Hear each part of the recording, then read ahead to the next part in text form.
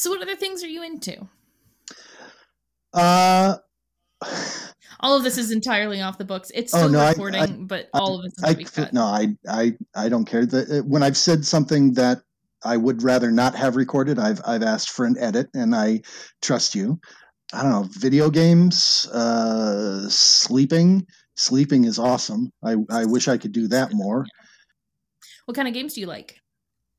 I just keep coming back to this. I'm a big old nerd. I like, puzzle solving. Myst was a very formative game for me when I was young. And so games where you walk around an island by yourself, solving clever little puzzles, and nothing's going to jump out and attack you, are just right up my alley. Those are my favorite types of games. They did, what was it, like 5 years ago? They did a spiritual successor to Myst. Did you? What was it called? I have it, and it was one of those games where I absolutely loved it, and I started playing it, and for hours, and then work-life balance got in the way again, and I don't find myself playing a lot of games recently, because about 10 months ago, I changed jobs here in town because the TV station that I worked for was basically sold to the other TV station in town. And I was one of the few people that got to move from one to the other and keep their job. But my schedule went all to crap because of the new job being different from the old job. And so I do have opportunities to play games, but it's usually late at night when my wife is trying to sleep. I tend to just put on some quiet television program and while I read, so that she can not be disturbed. That makes sense. Yeah. Steven and I have that issue a lot too, because he works the overnights and I typically work days. And so luckily, the bedroom is right above the living room where, Mortal Kombat can be played at full loudness. Yeah. Yeah. And I've done Absolutely. headphone solutions in the past, but boy, let me tell you, if you're playing a very intense video game late at night in a dark house with your headphones on, and your wife gets up in the middle of the night to let the dog out and she taps you on the shoulder, you lose it. Yep. I feel that. Yeah. I can't do spooky games. I can't do scary games. I can't do anything like that. Horror is not. I'm not even talking. It wasn't even a spooky, scary game. It was just a game that I was hyper focused in on it, and then all of a sudden, my wife is tapping me on the shoulder when so she, from my point of view, snuck up on me, and so I'm like throwing the controller in the air, ripping the headphones off my head, going ah! Oh no! Yeah, no, it's the. It's the second worst time that she scared me in our marriage. The first time, the most scariest time was completely unintentional on her part, and she didn't even know she did it. But I was interested in watching the TV series The Walking Dead. She had no interest in it, and so I waited for her to go to bed, and then I binge watched like 4 or 5 episodes in a row, and lost a lot of sleep. But then I was groggy and climbed into bed, and having just binged watched 5 hours of zombie stuff, when I was falling half asleep in the bed, she not only starts snoring, but she also rolls over and tries to put one arm around me. Oh no. And just it's after 5 hours of zombie, that's the last thing you want, is somebody coming at you going. Yeah, no, I've been right there with that. Yeah, because overnights I'm like, all right, I'm by myself. let me watch as much horror as I can put into my body, and then I'm like, oh god, why do I do this to myself every time? I was gonna just the other day I did that because I watched the new Army of the Dead on Netflix. I was like, oh yeah, this is gonna be great. And then immediately following, I was like, I don't want to be alone right now. I'm gonna go upstairs because I'm a little freaked out, and I'm just gonna cuddle in the bed and just stare at the wall. I am going to turn on every light in the house. Yeah, I definitely do that. That's the advantage of having them all hooked into Google. I can just be like, hey, Google, turn on all the lights. I scared. And then she does. And it's just nice. I'm glad we don't have a Google in this room. Oh, yeah, that would have been funny. But to everybody who's listening to this on their speakers. Yeah. Okay, Google, play A Chronicle of Echoes on Spotify. And the best part about that is she'll be like playing the sounds of echoes. My favorite is when you tell her to play Manifest Zone. You have to be like, play Manifest Zone Eberron podcast on Spotify. And she'll go, Manifest Zone Eberron. And I'm like... Ebron. Ebron. An Ebron. Oh, yeah. An Ebron. Yeah.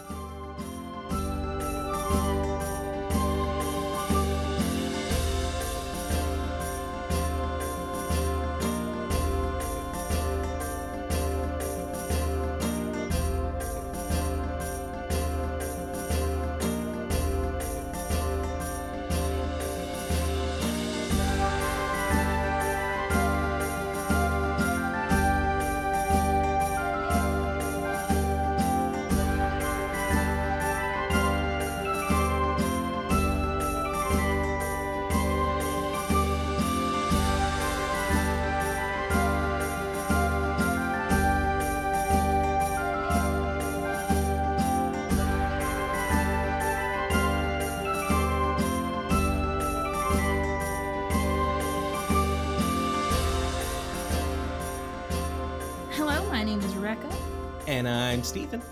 And we are here to get to... Fuck. Blah, blah, blah.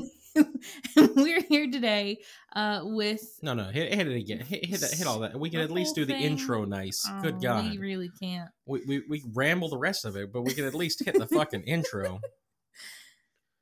Hello, my name's Rebecca. And I'm Stephen. And we are here today with our guest and friend and fan, Stephen. Yeah, it's me. No, I'm kidding. No, Greg. Salutations, Echoers.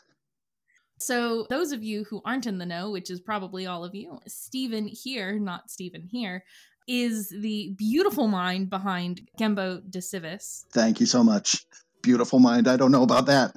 I've had a gnome living in my head for over a decade, and I just had to get him out. Oh, good. Get him out of there. Oh my God. Yeah. I can't imagine. Like, I've got all of the characters living in my brain, but not over a decade. God damn, that's... Ever since Genbo Santor de Civis is literally my first Eberron character that I ever thought of, while I was reading the Eberron campaign guide when it first came out. Oh man. Oh God, yeah, that was forever ago. And he has never been played. I have never sat down at a table with a Genbo character sheet and actually played as him. We're gonna have to fix that. I apologize. Our cat just decided to push his way in here and sit here because he's an asshole. Yeah, you are. You are a fucking asshole. You do this all the time. It's not like you want attention. You just want to annoy us. Yeah. All right, I'll throw him out. Thank you. Man, where were we? He just finished explaining that his character hadn't been used yet, hadn't been played. Yes, we will have to fix that. We obviously haven't played either Silas or Luffy in any games. I'm not even sure what classes they would be. And so we might have to do just like a big House Civis. Oops, all gnomes. Oops, all gnomes. 3 gnomes in a trench coat. There you go. We're gonna get on that roller coaster. Ow, Silas, you're on my head. It hurts. That's gonna be great. Yeah. Maybe we'll stream it. we'll pretend we're Twitch streamers for a day. Yeah. No one will watch it, but it'll become notorious for some reason. Yeah. So, what? I suppose the question I'm going to ask is, why Genbo? Well, the name is just, I needed a silly gnomish name, and Genbo popped into my head. It wasn't until just this year, actually, when I started doing the Genbo Twitter account at Genbo Santor, that I found out retroactively that Genbo is a Japanese word that means ledger. So he's so House Civis that he's even named after a book. That's so meta. Yes, that is. Don't you enjoy when like things like that click together? It was. I really do. Like, it was so serendipitous and coincidental. I was just about to say the serendipity of it is brilliant. Genbo, the character, like I said, came from just, I was reading through the Eberron campaign guide back when it first came out, and just was like, ooh, these gnomes can do scribing stuff. And back then, originally Genbo was an artificer who was very specialized in making scrolls. But eventually I just kind of relented on that idea, part of the idea, and just made him a wizard because I wanted to have more of utility with him than, I didn't want to overload him with, I am an Eberron gnome, I am an artificer, and all of that. So, I just started building him in my head.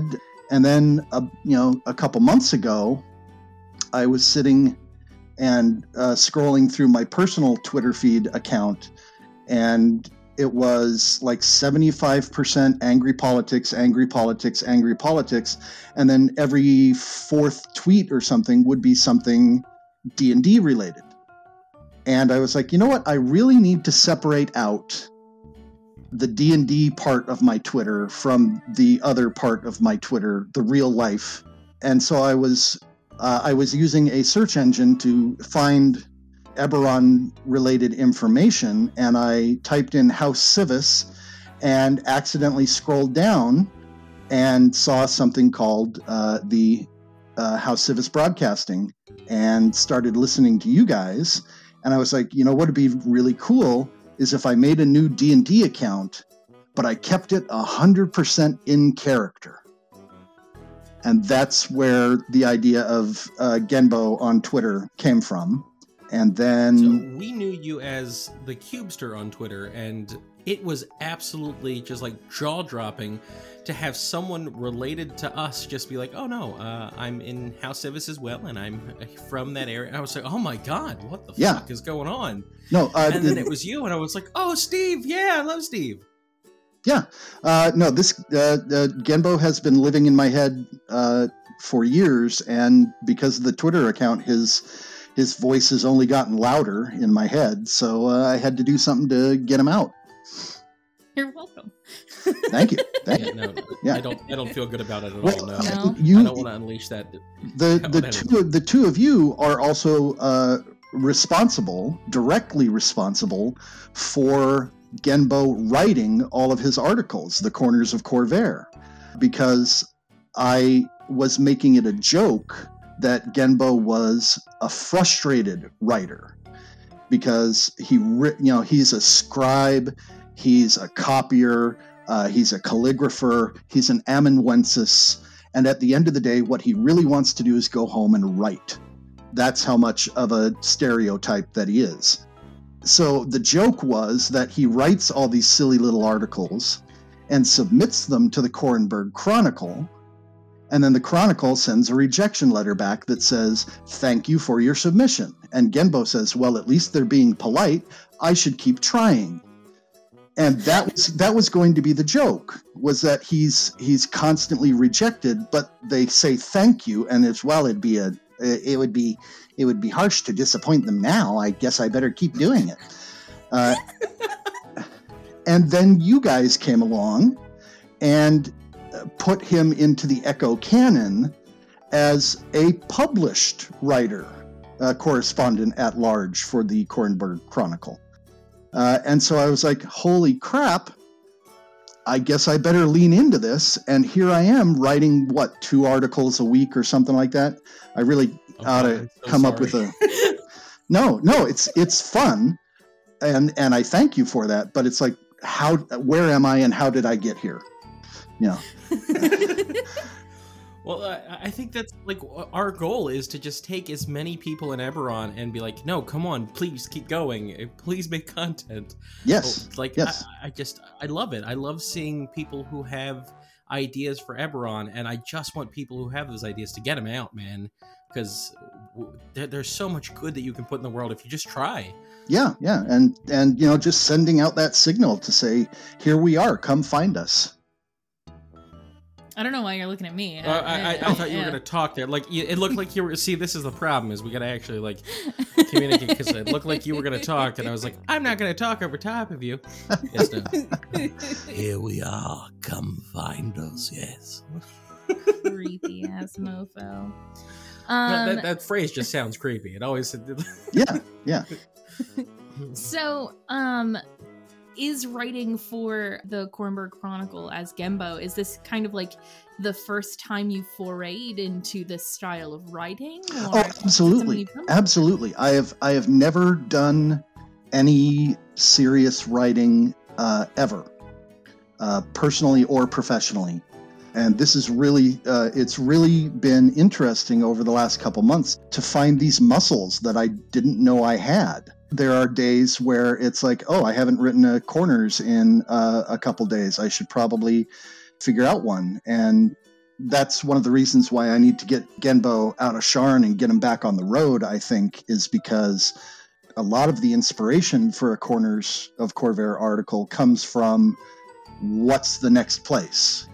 And what, taking, scanning like the Wikipedia entry for that town and saying, oh, well, if this town is mostly about this, then, Genbo would find out about this or that kind of thing.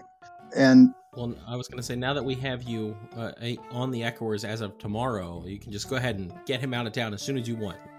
Run, Genbo. Just run, buddy. Get out of there. Yeah. Well, no, I've been having fun writing, stuff about Sharn, but Sharn is a place that is well established and covered by a lot of other sources and has a lot of its own material. And so, I want to be out there. I want Genbo to be out there doing the story about Galithspire or Corunda Gate, which is where I think he's headed next. Ooh. Oh yeah. The idea I had was that House Kundarak is chartering an airship to fly from Sharn to Corunda Gate because they have a ton of banking paperwork that needs to be delivered to the vaults at Corunda Gate, and they need an on-board notary. How exciting his life is! Oh my goodness! Yeah. Well, so here's the thing, and I've never openly spoken about this with Genbo to anyone before, but there's a reason why Genbo keeps getting these cushy assignments. And like a typical Civis operation, the reason is slightly sinister. Always, man. Every time. Hold on. I'm gonna call it. Go ahead. Genbo is part of the trust.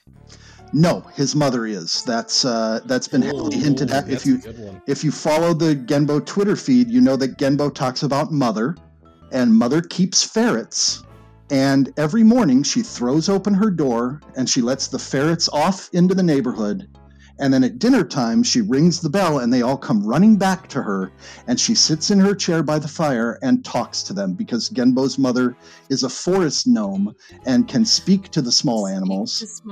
And so, oh my God, I love it. And so that's not, Genbo hasn't established that in character, but for those following closely to the account, that's a little out of character nugget for you.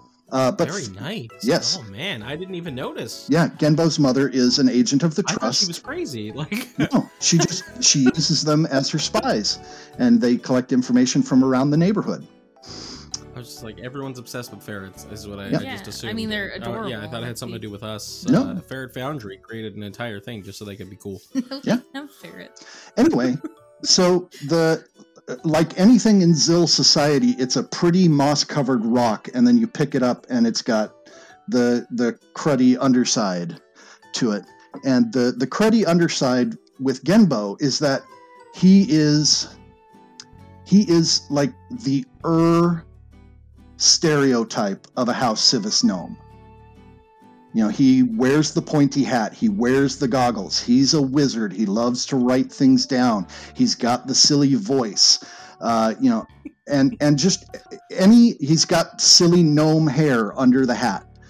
Any gnomish stereotype you can think of is probably embodied in Genbo to one degree or another. He is the most gnome I've ever met. It just entirely. He's the zilliest Zill. If we were writing a children's book about Genbo, it would be the zilliest Zill. So what does House Sivis do with somebody like that? You send him out into the world. You put him on the front of the house so that everybody else gets this stereotype of a gnome reinforced in their head. Oh, the Zill aren't a problem. They're the silly little goofy guys in the pointy hats with the goggles. And that way, when they need to get their work done, everybody's underestimating them. Man, that's dark. Oh my goodness. Yeah, I love it. That's why the house keeps slipping Genbo these cushy assignments that keep him moving around. Because unfortunately, he can't work in a message station due to the other dark part of his backstory, which I am going to purposefully tease and then save in the hopes that you'll have me back on at some point. And maybe I'll tell that story another day. One of the things... Oh, no, yeah. Go ahead. I was just going to say, it'll be why Genbo is part of the Notaries Guild and not the Speakers Guild, why he can't work in a message station anymore. Oh, man. Anymore? Oh, shit. I was going to say, we're going to have you on. Definitely going to have you back on. One of the things that we're going to do with Genbo, I think, is we're going to give him a remote broadcasting device like Thresher Cane. Mm-hmm. So that way, when he's in different places, once a month, maybe, he can when Serania is in phase, of course. That's the principle of sympathetic concordance. You see, the moon has to be in the right phase to... I enjoy him, but he is just... He's killing it. He's killing me right now. Can he not? Can he just be normal? Sorry, Mr. Silas. I'll be quiet. I didn't realize the hole was not. I thought it was one way. I'm sorry, Genbo. That was rude of me. You need to be nice to him. I can show you the equations. You could say he's 10 times the gnome you'll ever be. He definitely is. He is 10 times the gnome all gnomes will ever be. You know who loves equations? I don't know if it comes across very much. Kevin. I'm going to send you down to have a conversation with Kevin and present your facts. He'll love it. He's really into the mathematical. I've wanted to speak with Mr. Capona for a very long time. I have several questions for him about his summoning technique. I think the reason he's getting so many tentacles is one of his summoning items must be out of phase along the circle, and you have to take those things into account very, very carefully. No, I actually looked into it, and the reason that I was getting so many tentacles is because we were using a big old stack of magazines from some far-off place, and they were explicit. They were very explicit, and we know now that I was summoning the wrong type of things. Ah, well, that explains it. It was the squid ink. It was the squid ink on the magazine. What did you think was happening? Well, it could be any number of things. I'd have to see your setup, of course, your rig, as we call it in the business. There's a business for this? I've just been winging it. Wow. Well, I have some literature I could show you. There's there's discussions to be had about this thing with many amateur I can't do summers. that. The last time that I had literature, the guy, it was very aggressive, and I ended up in a cult for 6 months, and I can't do that again. No.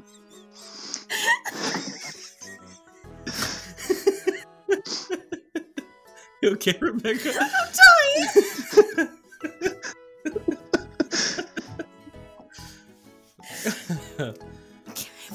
Yeah, and every so often I do have to drop in a little something to remind everybody that yes, Genbo is a wizard, and he's got that 18 intelligence, and so every so often it's like the principle of sympathetic concordance. The moon has to be in the right phase. Man, that is great because we've been slowly talking about adding in more actual facts. We were just discussing whether or not the solar system was geocentric or heliocentric, centered on the sun. Heliocentric. Thank you. Yes. Yeah, because Keith has said both, and it's Yeah. Little secret, Rebecca may or may not know some people who are currently working on a supplement about Eberron's moons. I did hear something about that. Yeah, no. Yeah. I'm curious to see how that turns out. Yeah, so am I. I know that Rebecca is also working on a fashion one, so that's exciting. Rebecca's also working on a supplement about Eberron fashion. Anyway, this isn't about me. Yeah, I don't know. Stop talking about me. I'm sorry, okay? God, I like you. Fuck, you're being ridiculous. How long have you been playing tabletop games? Oh yes, absolutely. You have said 10 years, so I'm going to assume. That's just been the most recent. Oh gosh, I remember picking up Advanced Dungeons and Dragons 2nd edition when I was no, it's all right. Back in the far-off year of 1992, when I was in high school. I'm going to leave this room now. Now I've told everybody I'm old. Anyway, no, I had. I do it every week. Don't worry about it. I was in a technology class with a bunch of other nerd friends of mine, and one of them had brought in the player's handbook, and we were passing it around and looking at the art and everything. And I got home that evening and I told my parents about it, and my mother said, "Oh yeah, your uncle used to play that game, and I think he's got a box full of that stuff," although she didn't say stuff, over at the house that he doesn't want anymore. Do you want that box of stuff? And I said, yes, absolutely. And that's when my lifelong addiction to Dungeons and Dragons came. I have played other games before, or as well, other tabletop games, but it just, D&D has that gravity to it that keeps pulling you back in. I have a regular group here in my hometown. We've been going for about 20 years off and on now in fits and starts because, campaigns fall apart and schedules get in the way. And so you end up taking a year off. And then when you get back together, everybody's like, we're rolling up new characters for a new adventure. Here we go. And I'm their forever DM, unfortunately. None of them just is interested in being the dungeon master, and so if we want the group to keep going, I have to run everything. 1992, so almost 30 years now I've been playing D&D. Very nice. You've been playing D&D longer than I've been alive. Yeah. What was that? You're going to have to speak up. I couldn't hear you, dear. So you don't get to play very much as just a player. That's such a shame. Have you played for Keith's game? I have not.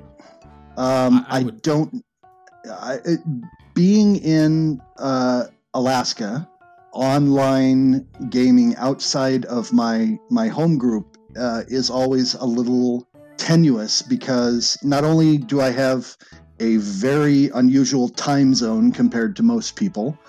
I also have a very unusual work schedule.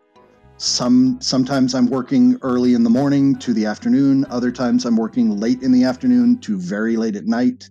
And so finding an online game to join would be an uphill battle. Yeah, I completely understand that. Man, I didn't even think about that. Because I did notice that you would just post completely random. There seemed no rhyme or reason to when Genbo was awake, and I was like, oh, he's always watching. He knows what's going on constantly. And See, I just figured. It's your timeline, Mr. Silas. Yeah, it's fun because there's sometimes where you'll like or reblog within seconds of us posting something, and sometimes it'll be several hours, and it's always and fun. Several hours later, and then we just get like a whole clump of them all at once. And Yeah. like, oh, he's watching again. Yes. I do, and I hope it doesn't come off as being a stalker, but I do check in with your guys' Twitter feed at least once a day, just because you're posting content that is right up my alley. And so if you're commenting on somebody else's tweet or retweeting them for whatever reason, it stands a high probability of being something that I would enjoy as well. I mean, generally, that's what I try and go for. I go through and I will literally every day, several times a day. I'm going to be 100% honest here. I search the word Eberron, and then I go back to where I last liked everything, and I go all the way through, and I'm like, you enjoy Eberron, you're getting a like. You're talking about Eberron, you're getting a like.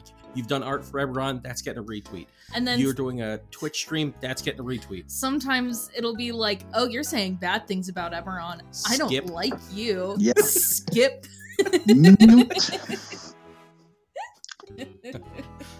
You called Warforged robots. No, we're not having this discussion. Nothing has made me want to break character as Genbo more than people who post jokes about Warforged being robotic. And it's like, Genbo doesn't have a way to crack that nut. But Steven is really perturbed by it and would like to say something. And that's usually when I have to take a 5-minute break and walk away from the laptop for a little while. So it was really heartwarming. I'm on the Eberron Discord all the time. Like, Discord is my thing. Twitter is definitely Steve's. Oh, absolutely. And I'm really active on the Eberron Discord, and someone jumped into the general chat and was like, so what's the difference between robots and Warforged? There's no difference, right? And so typically whenever somebody asks questions like that, on the Eberron Discord, everybody dogpiles the poor person, so people will be like, well, the Silver Flame is just Christianity, right? And everybody will jump on him and be like, no, you're wrong. But it was actually really heartwarming because everybody was like, you're wrong, but here's why you're wrong, in a kind way. And that's nice. Here's similarities, which was really nice. Somebody said, like, the difference is between, like, robots and AI. They're definitely two different things. Yeah. Robots just beep, boop, output your input, and AI actually, like, thinks. And so yeah. Yeah, no, I've been dipping my toe into Discord over the last year, starting with, because that's where my home game migrated to when we all had to stay home. And so that was an easy in, me and my 6 buddies. And so now I'm kind of expanding out. I'm on the Echoers Discord, which is where I've allowed myself to speak as both Genbo and Steven. So I can get those out of character comments and thoughts and puppy dog pictures out. I was gonna say, it's nice, and you've asked some really good questions. Like, I love our Discord because people will be like, oh, what is your character's this? And I'm like, oh shit, I didn't even think about that. Let's talk about it. Well, yeah, that goes back to We're Out Here, Come Find Us, where, I sit around and find quiet moments to go, what is Genbo's favorite color? And then, the answer's aubergine, by the way. and so it's like but specifically aubergine, because it's not only a beautiful color, it's one of the funnest words to say in any of the languages of Corvair. It's aubergine. It's got all the vowel sounds there. Aubergine.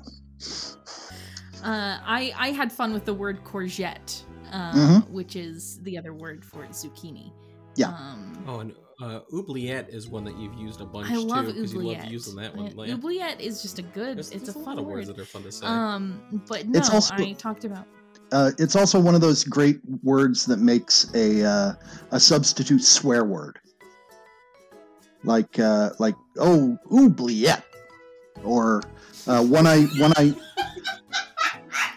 It's like, there are kids around. So you can't say the 4-letter words that you say, so you have another word, like, haberdashery. That's one I use.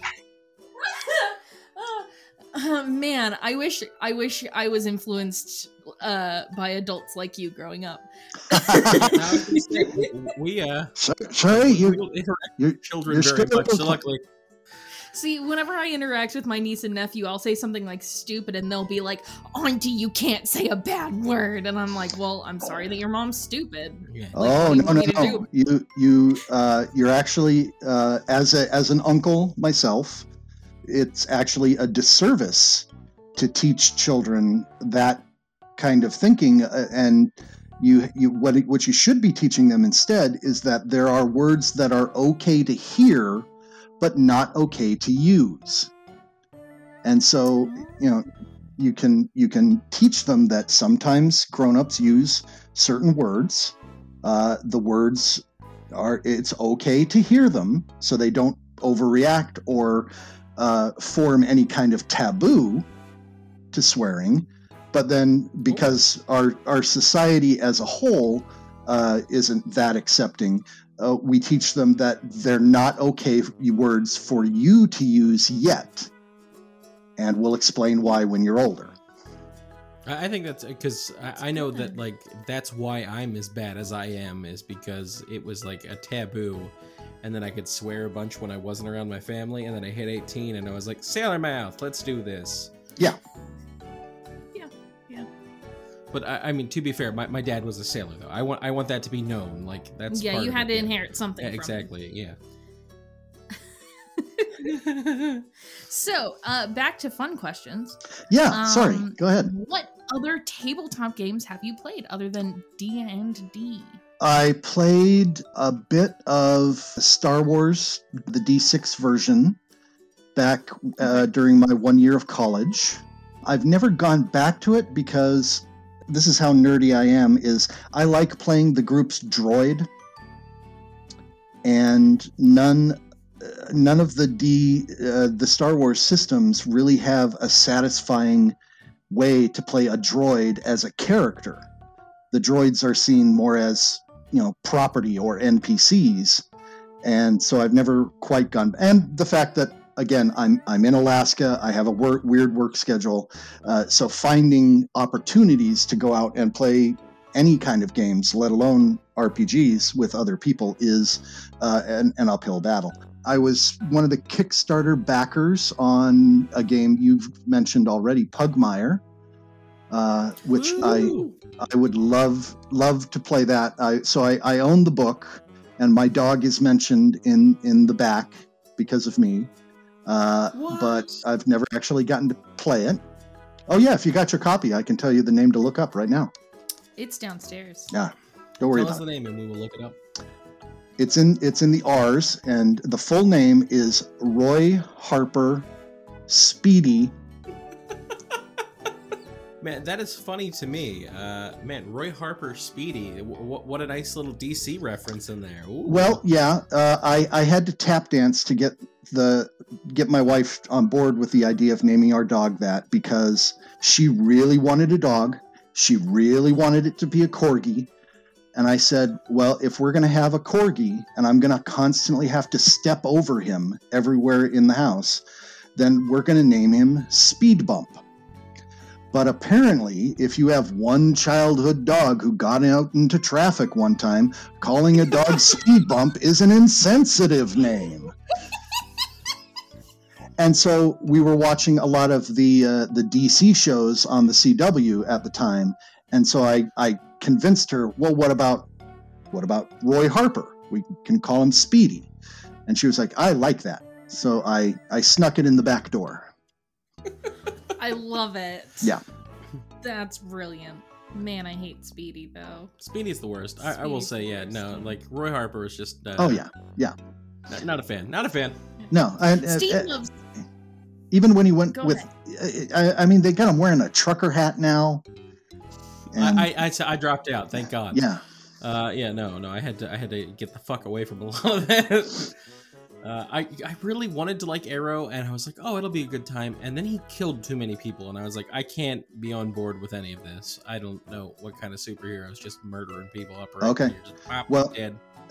I will say, of all the CW DC shows, Arrow is my least favorite, but I would recommend going and watching the backdoor introduction of Barry Allen, and then just immediately start the Flash series.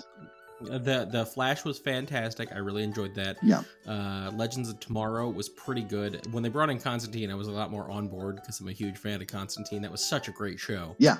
I absolutely loved the NBC show. I wish they kept it going.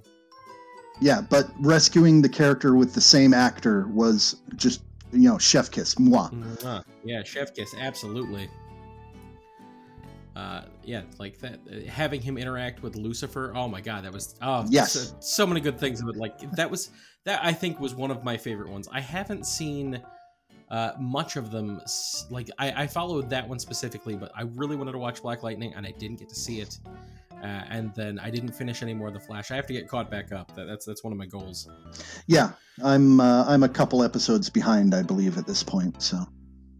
Steve's a huge nerd because he's got a tattoo on his chest of the Orange Lightning Corps symbol. Excuse me, what the fuck did you just say? Orange Lightning? Who the fuck is Orange Lantern? Yes, sorry, I'm sorry. Lantern Corps symbol on my chest. So you're saying this entire time you've been a Larfleeze construct? I have indeed, yes. Absolutely. That explains a lot of my wants. I want everything in Churn to be mine. Oh no, I fell in love with that character as soon as I met him. I don't even like the color orange that much, and I was like, this character is everything that I want in life. He is just me. He wants everything, and there's no stopping him, and he's just an evil, greedy, maniacal monster. And then they were like, oh, by the way, Lex Luthor's also going to be an Orange Lantern. I was like, you, this is too good. I have to have this character in my life. Yeah, I am literally sitting 2 feet away from one of those wooden artist hands that they use for modeling. But the only purpose it serves in my house is it holds all the rings.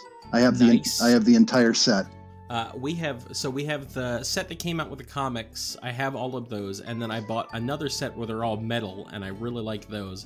I have one that lights up. I have got like 3 or 4 Orange Lantern rings. I wanted the Orange Lantern, like the actual lantern, and it was like $300, and I just couldn't bring myself to do it. That's still one of my wish lists. Man, I would love that. God damn, that's such a cool thing. Yeah. Nerds. Yeah, absolutely, I'm a nerd. Yeah. This is nice. I get to talk about DC rather than having to talk about Marvel. Because you know what? I'm tired of talking about Marvel. God damn it. So other than Pugmire, anything else? Yeah, absolutely, Geez, nothing really jumps out at me. I played some Rifts in high school. Vampire the Masquerade as well. That's actually, my wife and I met at a local diner where the people from the local group of the Camarilla would adjourn our vampire LARPing, and we would all go over to this diner for pancakes and coffee. And one of the guys there brought this cute little person in with him, and that's how I met my future wife. What an amazing, like, you're so fucking cool. So much nerd cred. Oh my God. Thank you. So Thank you. Cute. Well, yeah.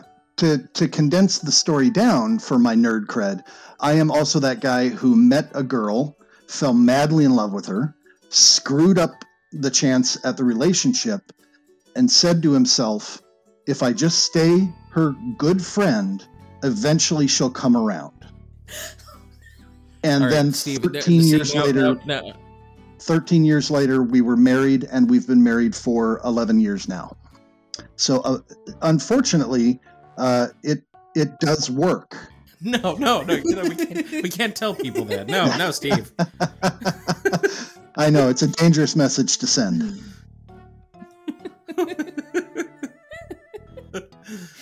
I do like having people who have the happy endings like that. That is always nice. That is nice. Yeah. But yeah, no, I can see both sides of it. Where like, oh no, but yeah, no, that's. Yeah, you can feel free to cut that little nugget of advice out if you want. No, it's absolutely fine. No, it's brilliant. I mean, Steve's the same. Yeah, no, absolutely. Yeah, no. Yeah, except for you were with your wife. So I was with my wife, and I met Rebecca, and we were. She was hosting a girls' night gaming, and I was like, this girl is the nicest and sweetest and kindest person. And I was with my wife at the time, and she was with her boyfriend, and things went differently. Almost it had to be like a year later, 2 years later, and then we met again, and I was like, man, what are the odds? And it was nice.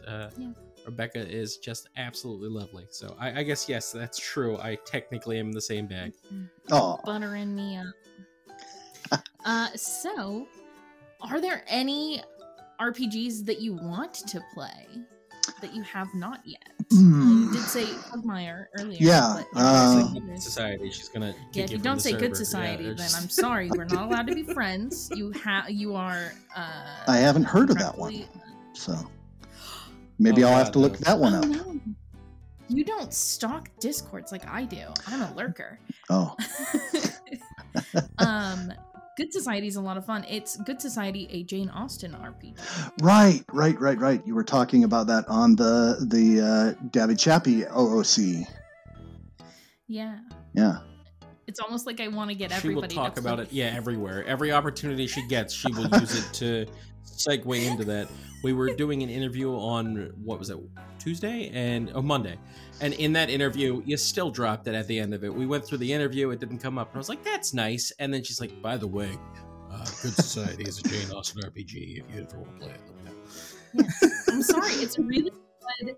It's an amazing RPG made by wonderful, beautiful people who are never going to listen to this, but they deserve all of the success in the world. That's all I'm saying. I don't disagree. I think they're very good. But, I will go to bat for Paranoia any day of the week. I think that is a much better RPG system. No, that's one I'll have to look into as well. Absolutely. It is three stooges and a bomb factory. That's the easiest way to do it. It's just a silly, fun game. Oh, that sounds like fun. But, with communism and dystopian future. Maybe we'll have to do another one-shot with some people. Yeah, that'd be fun. We'll invite Gambo in. Nice. As Gembo? Yeah, absolutely, as Gambo. Wouldn't that be fun to start doing them as the characters? Oh my god, I'd love to run it as Silas. There's a giant button here, Mr. Silas. It's a nice looking button. No, you go ahead and push it. I'm not going to push it. I'm going to actually videotape you pushing it so that everybody knows that I didn't. Alrighty. That's actually one of my favorite aspects of Genbo as a character is that he allows me to express a relentless optimism that I don't find ways to express in the real world, because the real world is, of course, the real world. But, Genbo is just this happy little gnomish stereotype who can be relentlessly optimistic and, doesn't understand why Mr. Silas is at odds with the house and drinks so much and is grumpy all the time when, being a civis gnome is the most awesome thing in the world. So I can tell you why, because I asked one time, and the reason that he does that is because he's actually dead inside. He's part undead, and he's embalming himself. That is why all the liquor goes in. Ah, That makes sense. Yeah, I know. I didn't have any undead friends now, but now I have one, and that's kind of nice. Yeah, that's why I think that him and Bishop Sarhain should get together, because maybe she'll, like, smite the undead inside him, you know? Well, wouldn't that just leave him empty inside? No, because then, like, he'll be filled with, like, her light, you know? And then they'll get married and live happily ever after at the end. That would be a sweet story. Yeah, but then what? The end? No, it can't be the end. He's still got to come in and do the broadcasting. Oh. Well, I think the broadcasting would remain the same. He'd just be quite a bit more enthusiastic about it. I can't even imagine him more enthusiastic about it. Yeah, let's absolutely get into it today. I'm really excited to be here. Let's go ahead and talk today about fashion. Let's have a good time. Who are you and what have you done with Silas? Doppelganger. That's great. I've asked questions, Steve. I was going to say, we have our typical questions that we always do. The first one is... I am ready. I've been thinking about these all day. Go right ahead. Good. See, this is something that we did wrong with Davy Chappy, is we didn't... I thought we had given him all the questions, but apparently we forgot those ones, and then we pretended like we, we planned the whole thing. Like, we're smart like that. Oh, shit. Oh man, I just saw the hand. That is fantastic. See, I don't keep the black ring in the house either. I'm not a fan. It makes me very uncomfortable to think that any moment one of us can put it on and become a zombie. You can't see it in the picture, but the black ring is on the thumb and tucked away. No, you can't do that. No, behind. No, absolutely not. Steve, you're killing me. Steve, you're killing me. Well, no, actually, it is. Fear. It is being held in place by the white ring. Okay, so, all right. At least that makes a little bit of sense. All right, okay. Yeah, that's the theme of the hand. Is all of the negative emotions are being held in place by the positive emotions. Let me see. Bring it up again. Wait, give me a second. Sorry, I was looking at the other Discord. Oh yeah, yep. Yeah, that orange is held down. Yeah. Yep. That's good. That is nice. Man, I love Larfleeze. God damn it, I love him so much. Anyway, you were asking. Steve. Oh yeah, I'm sorry. Yes. Back to professionalism. Do good job. Yeah, you're welcome. So blah, blah, blah. There we go. I fucked that up again. So we introduced radio, as you know, to the world of Eberron. What one thing would you introduce to the world of Eberron from the real world? This was the question that had me worried for most of the day. I was stuck in traffic for 45 minutes earlier today, and this question was rattling around in my head the entire time. I have brought so many things into the world of Eberron already through the corners of Corvair that hamburgers or Zolenburgers as I called them in the one article. That anytime an idea that would be an answer to this question pops into my head, I go and write an article about it, and so I've already done it, and so I have no new answer. But an hour and a half ago, as I was sitting down having dinner, I just put my knife and fork down, turned to my wife, and just shouted the word, "The Muppets." I would love to see a troupe of highly talented puppeteer bards performing The Muppets in Eberron.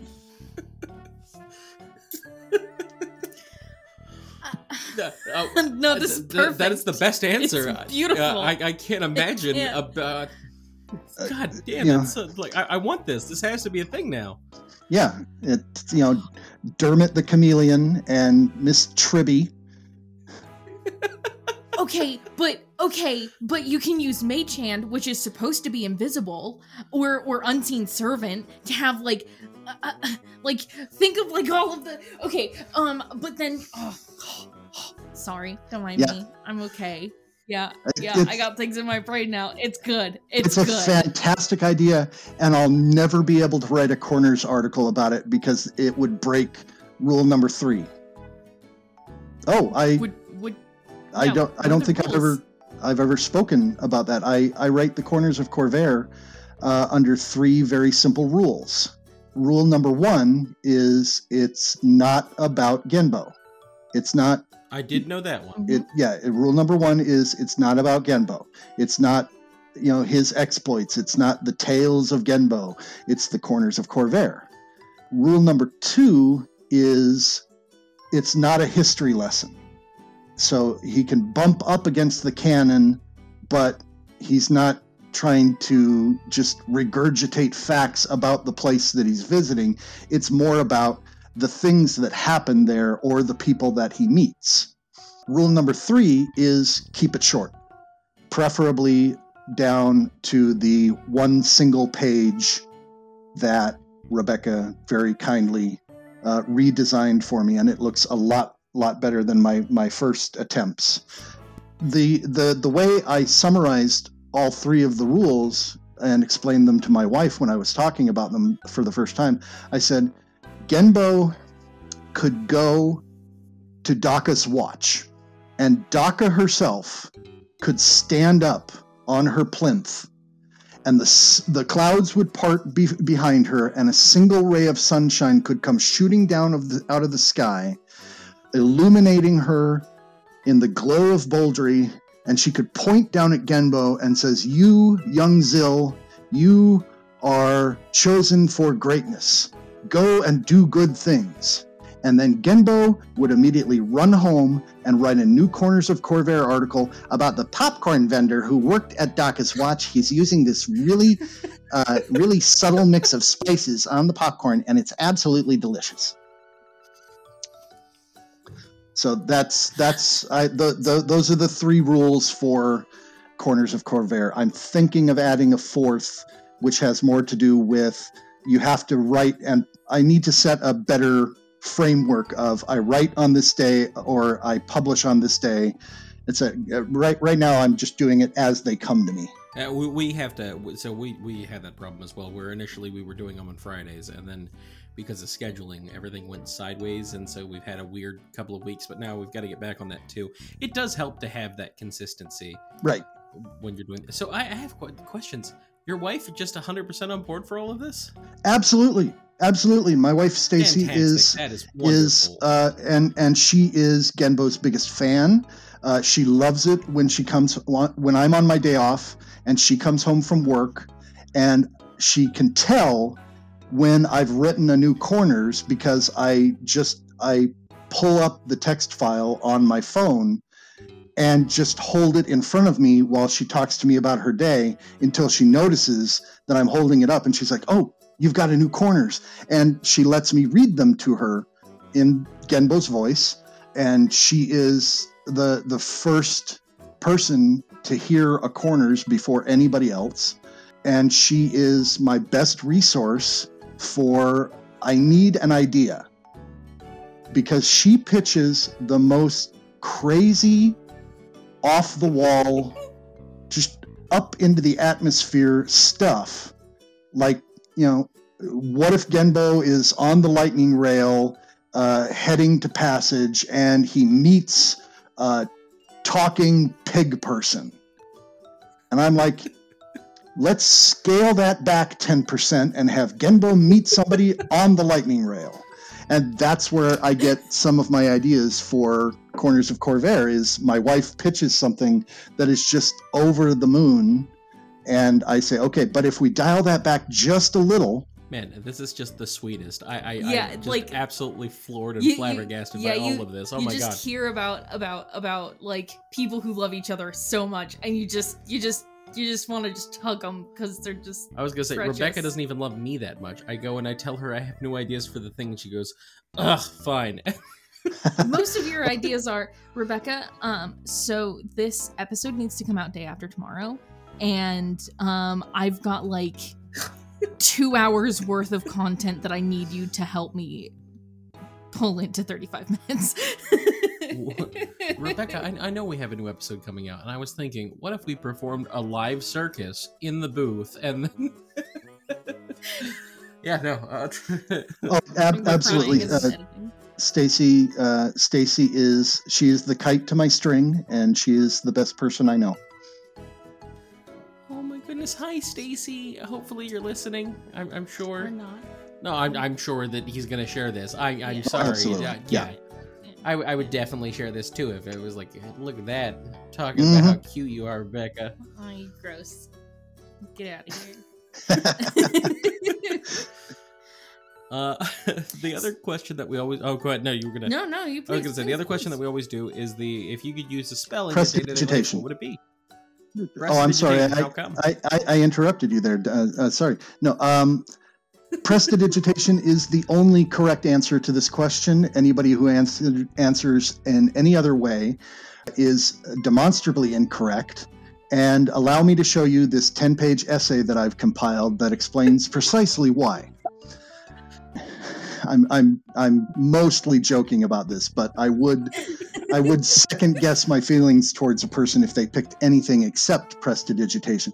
It's just on a day-to-day basis, prestidigitation would be the most useful spell to have for everything. I mean, set aside the fact that you could go to Las Vegas and become a multimillionaire just with the tiny little minor magical effects that you can create from it, sparkles and noises and things like that. Every other magician in town would go, I have no idea how he's doing that. Real magic trumps, illusions all the time. Absolutely. But just on a day-to-day living basis, to be able to wake up in the morning and not have to go into the shower, you just wave your hands around yourself and you're clean, and your clothes are clean, and your teeth are clean, and I don't like the color of this shirt. This shirt is going to be blue today. And then the biggest one is, do you know how much healthier I could be if I could make a bowl of kale salad taste like a bowl of mint chocolate chip ice cream? If I could take a glass of water and make it taste like a glass of my favorite soda beverage or beer, but it's just water, I would be so much healthier. Yeah, no. Yeah, that would be... See, like, immediately I'm like, oh no, teleportation, because, I'm late all the time, and that's my theory is, like, I'm late, it would be nice if I could instantaneously be somewhere, that way I could be on time for the first time 10-minute casting. Teleportation's a 10-minute casting? It's a ritual. Mm-hmm. That's got to be a 5e thing. That's not a 3-5, right? I mean, I don't know about the 3-5, but I know in 5th edition it's a ritual. If I've been getting this wrong the whole time, and teleportation just takes 8 hours to fucking get anything done, then I will remove that from my list. The point about rituals in 5th edition is you don't have to cast them as a ritual. You can cast them as a ritual because the idea behind a ritual spell is that it's a spell you don't have to have prepared. You can just have it in your spell book and cast it as a ritual. But I'm pretty sure teleportation specifically it takes... Yeah, no, see, 3-5, it's a 5th level spell. It's a standard action. It's immediate. All right, cool, yeah. As long as I'm not crazy, all right? Yeah. That's all that matters. Yeah, but like so I didn't even believe think how useful. Man, that would just ruin the economy like very quickly if I could just have a different shirt every day just by being like, well, now it's this design and now it's that design. That's the thing. In the model I construct in my mind, it's just me. I'm the only person who has this. That's true. So yes, I only need to buy one set of clothes because I can just change their color every day and keep them clean instantaneously. And so yes, my clothing budget has shrunk significantly, and my food budget is shrinking as well because all I do is I go to the store and I buy the cheapest, healthiest vegetables I can find, and then I make them taste like a double pepperoni pizza with olives and mushrooms. Man, I would be on board. The only thing I would miss though, I have to shower. Like, man, I love showering. Like, I know showering for me is staring. Yeah, it's a meditative activity as much it is Yeah. about maintenance. That's where I finish all the episodes, is I don't do any work for the episodes until I'm in the shower, and then I'm like, what if we did this? And And then he comes out of the shower, and I'm halfway editing the episode, and he's like, "No, scrap it." throw it away. Throw it away. And we've It's had great. that. Like, we've had a Yeah, couple you- episodes that came out bad. Oh, Yeah, that's the worst. yeah, definitely. Yeah, back to focus, Steve. Goddamn. I apologize. I had a weird day today. I worked at 7 a.m. and I never do that, and so I'm just like off today. Yeah. Is there anything else that we have for the gentleman? I mean, I've got so many questions. Please keep going then. You know what? Maybe we should save it for the future, Yeah. because we're definitely going to have you back on. I know that we want to give, like I said, Gembo a personal broadcasting device, so that way he'll be able to do that from different places. Mhm. And then Absolutely. I think maybe we could bring him back on for the one that we talked about, Which one did we talk about? Race the 8 Wins. Oh, yeah. Maybe having him back for that in 10 weeks, just for a little Yeah. hey cameo. Just have Gembo super jealous because all the jockeys are flirting with a Luffy, you know? Oh my god, yeah, threatening the jockeys. I don't so much have a riding dog as I have a hold on for dear life and hope he's pointed in the right direction dog. Genbo, I've told you several times, I am not putting up the money so that way you can enter the Raise the 8 Wins with your dog. It's not gonna No, happen. I'm just lamenting the fact that I'll never be a jockey, Mr. Silas. I'll never be a jockey. That's a good thing. I need you to know that. I need you to know that you're better than that. Whatever that. Most of the jockeys aren't going to make it through that race. You're fine. You're doing good. Well.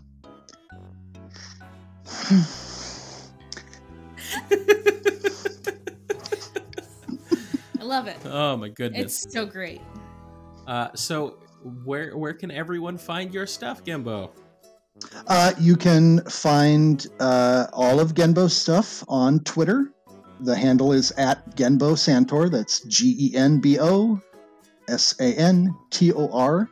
And I guess it's been softly announced that coming very, very soon, you will be able to find all of the Corners of Corvair archived at the House Civis Echoers website. That is right, Steve. We will have that up. I want to say we had it up the other day, and I thought it was good, but then every one of them linked to Kevin, and I was like, oh no, that's never a good sign when you click on it and it links to Kevin. That's not what you want. Yeah. Well, I'm Neither of us are web designers. I'm just glad that that Hot Genbo came along just in time. I mean, Oh my Goodness god, gracious. so good. Yeah. no. Tamara, if you're listening, I love you, Tamara. Just so good. She has been just a constant beacon in the dark to this community. I can't stress enough how wonderful it is. She has done so much artwork for people, and it's fantastic every single time. And then Steve comes along, and he starts doing Gembo, and I don't even know if we're needed anymore, honest to God. We can just go back to doing nothing. It's like the tuxedo mask gif. Yeah. My job is done. But you didn't do anything. Flutter. Well, Steve, it has been great having you on for this Out of Character. Thank you so much. You're very, very welcome. I will come back anytime you ask. Well, we are definitely delighted to have you, and I can't wait to do this again. It's not every day that I get to talk to another Steve. My Steve interactions have been very limited because of the pandemic. Yeah. Bye, everybody. Bye, everybody. Bye.